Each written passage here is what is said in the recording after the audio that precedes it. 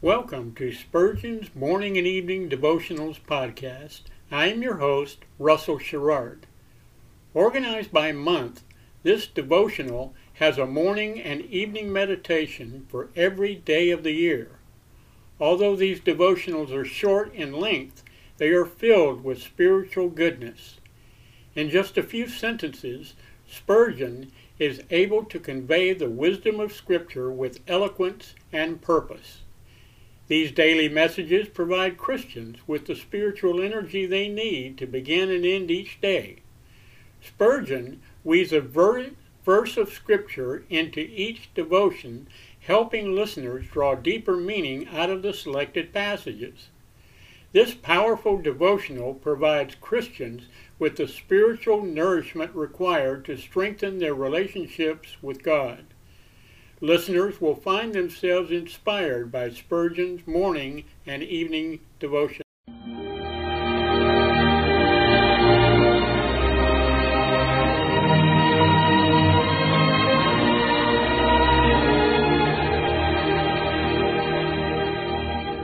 In Psalm 63, David said, "My soul shall be satisfied as with marrow and fatness, and my mouth shall praise thee with joyful lips, when I remember thee upon my bed, and meditate on thee in the night watches." To help you focus your thoughts upon God at the close of this day, we bring you this devotional meditation from Morning and Evening by Charles Haddon Spurgeon, the great English preacher of the 19th century. This evening's text is found in Luke chapter 22 and verse 46. "Why sleep ye? Rise and pray, lest ye enter into temptation." When is the Christian most liable to sleep? Is it not when his temporal circumstances are prosperous? Have you not found it so? When you had daily troubles to take to the throne of grace, were you not more wakeful than you are now? Easy roads make sleepy travelers. Another dangerous time is when all goes pleasantly in spiritual matters. Christian went not to sleep when lions were in the way, or when he was wading through the river, or when fighting with Apollyon. But when he had climbed halfway up the hill Difficulty, and came to a delightful arbor, he sat down, and forthwith fell asleep, to his great sorrow and loss. The enchanted ground is a place of balmy breezes, laden with fragrant odors and soft influences, all tending to lull pilgrims to sleep. Remember Bunyan's description. Then they came to an arbor, warm and promising much refreshing to the weary pilgrims, for it was finely wrought above head, beautified with greens, and furnished with benches and settles. It had also in it a soft couch, where the weary might lean. The arbor was called the Slothful's Friend, and was made on purpose to allure, if it might be, some of the pilgrims to take up their rest there when weary. Depend upon it, it is in easy places that men shut their eyes and wander into the dreamy land of forgetfulness. Old Erskine wisely remarked, "I like a roaring devil better than a sleeping devil." There is no temptation half so dangerous as not being tempted. The distressed soul does not sleep.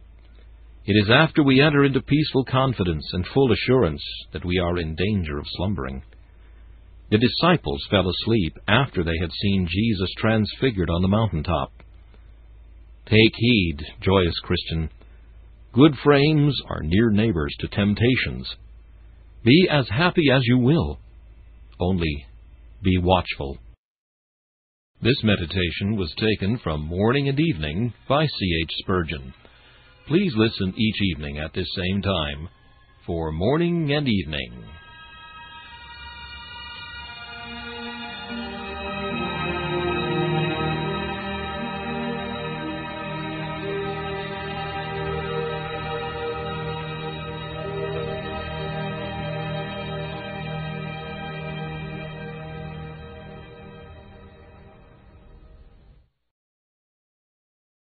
Thanks for listening to Spurgeon's Morning and Evening Devotionals podcast.